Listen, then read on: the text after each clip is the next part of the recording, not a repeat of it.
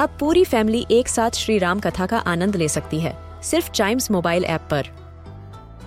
जानिए श्री राम के बचपन से लेकर दशानन वध तक का सफर। सरल रामायण घर के सभी सदस्यों के लिए। आज ही डाउनलोड करें चाइम्स मोबाइल ऐप, एप्पल या गूगल प्ले स्टोर से।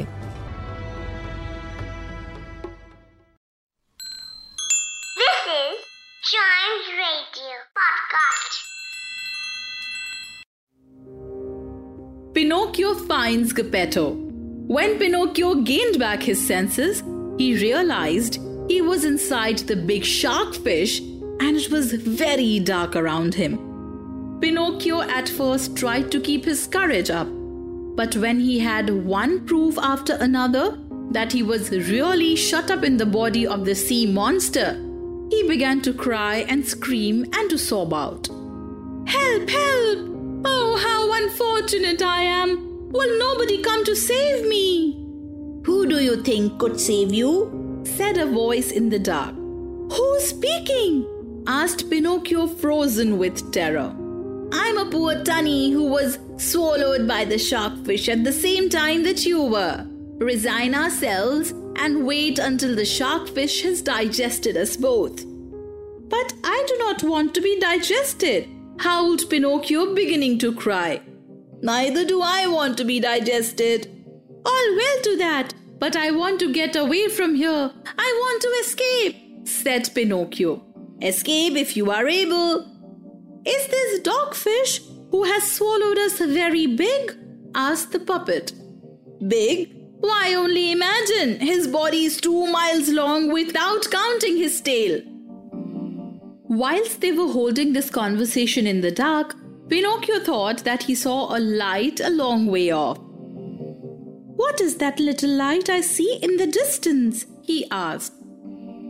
"It is most likely some companion in misfortune who's waiting like us to be digested." "I will go and find him. Goodbye, Tinny." "Goodbye, puppet, and good fortune attend you." Pinocchio, having taken leave of his friend the tunny, began to grope his way in the dark through the body of the fish, taking a step at a time in the direction of the light that he saw shining dimly at a great distance. The farther he advanced, the brighter became the light, and he walked and walked until at last he reached it. He found a little table spread out, and on it a lighted candle stuck into a green glass bottle. And seated at the table was a little old man. At the sight, Pinocchio was filled with such great and unexpected joy that he became almost delirious. He threw his arms around the little old man's neck and began to shout, "Oh, my dear Papa, I found you at last. I will never leave you more, never more, never more." "Then my eyes tell me true," said the old man, rubbing his eyes. "Then you are really my dear Pinocchio." Yes, I am Pinocchio, really Pinocchio. And you have quite forgiven me, have you not? Oh, my dear Papa, how good you are." Then he told his father the whole story from the point he left him with his new book for the school till now he ended up in the body of the fish. "I recognized you that fateful night when I was in the sea in that little boat," said Geppetto. "And I would willingly have returned to the shore, but sea was tremendous and great wave upset my boat. Then a horrible sharkfish swallowed me." "And how long have you been shut up here?" asked Pinocchio. "Since that day, it must be nearly 2 years ago. 2 years. "And how have you managed to live?" asked Pinocchio. "In the same storm in which my boat was upset, an abandoned merchant vessel was also swallowed by this fish. The boat had excellent food supplies, wine, nuts, sugar, candles, and matchboxes. I used those to survive here for last 2 years. But now all those supplies have run out." "Then, dear little Papa," said Pinocchio, "there is no time to lose. We must think of escaping." "How?" asked Geppetto. "We must escape through the mouth of the dogfish. throw ourselves into the sea and swim away. But dear Pinocchio, I don't know how to swim. I am a good swimmer, and you can get on my shoulders and I will carry you safely to the shore.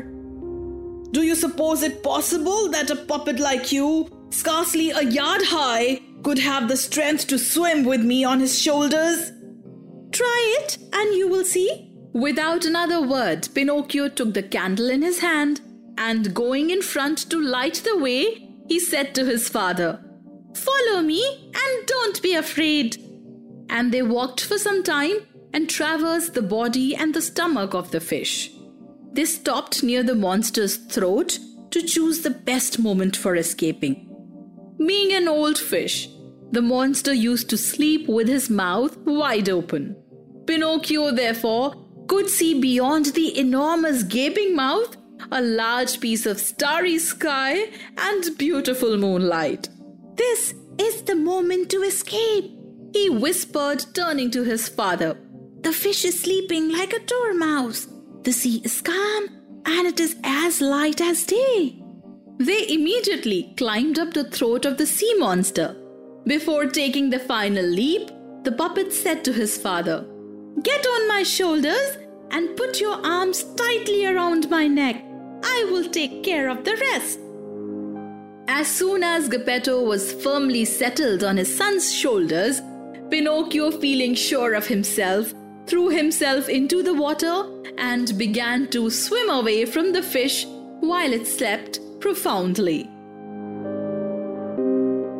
This finishes episode 23 of The Adventures of Pinocchio. In the Walt Disney production of this story, a very famous voice actor, Christian Rubb, voiced Geppetto, and his look inspired that of Geppetto's look. In this episode, we saw how Pinocchio meets Geppetto and they finally are out of the shark's body. In the next and the last episode, we will see whether Pinocchio is able to turn into a real boy or not.